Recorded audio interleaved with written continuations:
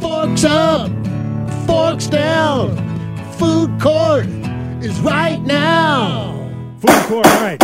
Forks up or forks down on these Thanksgiving-themed items. There's a story in the paper about how restaurants are now taking on Thanksgiving and food items that you wouldn't associate with Thanksgiving are bringing Thanksgiving in. All things are made better with gravy. Pizzas, tacos, etc. All right, let's start off with, now since we won't be able to try these out in our food court that we tape for YouTube and all that, because these are from restaurants all over the country. There's a Spanish restaurant in New York City that's doing this, forks up or forks down. A Thanksgiving paella featuring we had some paella this turkey, summer. butternut squash, and green beans. Thanksgiving paella. My first paella was delicious, so I would probably say that's probably pretty good. You get some rice and mix that all together, get it hot. How could it go I wrong? think you can throw just about anything into the paella, so I would say, okay, forks up. Sounds good.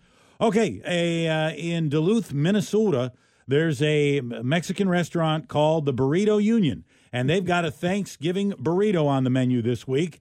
It's a burrito filled with turkey and the traditional sides. So it is a burrito with stuffing, turkey, gravy, and mashed potatoes. I'm forks way up on that. Yeah, I think I've done that before.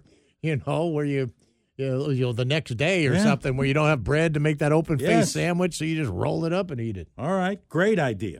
New York City, a restaurant called King David Taco Joint. They have something called the Cranberry Taco. Okay, this is a breakfast taco. It's got turkey sausage, sweet potatoes, eggs, and cheese, and then some cranberry salsa. When you first said the name of it, I was already leaning towards no. But then when you started talking about it's turkey sausage, eggs, cheese, I'm going, okay. That's a big forks up for me. I might skip the cranberry, but it's salsa on top. Salsa cranberry. That might be bad. That might be not bad. It's a little sweet and some heat there on that. That might be good. All right, most of these are pretty good here so far. All right, now we go to a hamburger. Isn't that America's way to take everybody else's food and repurpose it somehow? Foods from around the world and make it ours. This is ours. The 5-napkin burger, Brad. 5-napkin burger joint in New York City. They have a Thanksgiving-themed burger, ground turkey, mixed with cornbread, sausage stuffing, and then gravy and something called cranberry mayo. Nope, I'm out.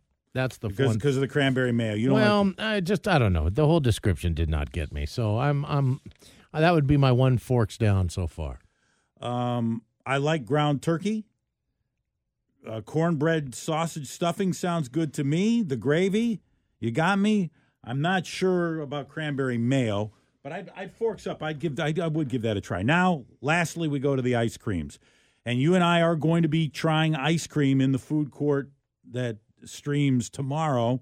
You'll be able to see us giving up forks up or forks down on.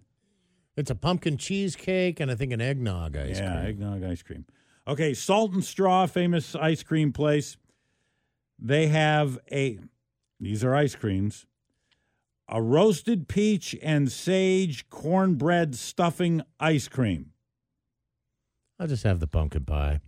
Forks down for me, spoons down for me on that. Give me a couple spoons full of Cool Whip and some pumpkin pie. They have a rolls with salted buttercream ice cream. So it's got the flavor of salted buttercream and rolls. I think I want to try that one. Yeah. Spoons up or spoons down? Spoons down for me. Forks down. And then finally, oh my, they have caramelized turkey and cranberry sauce. No.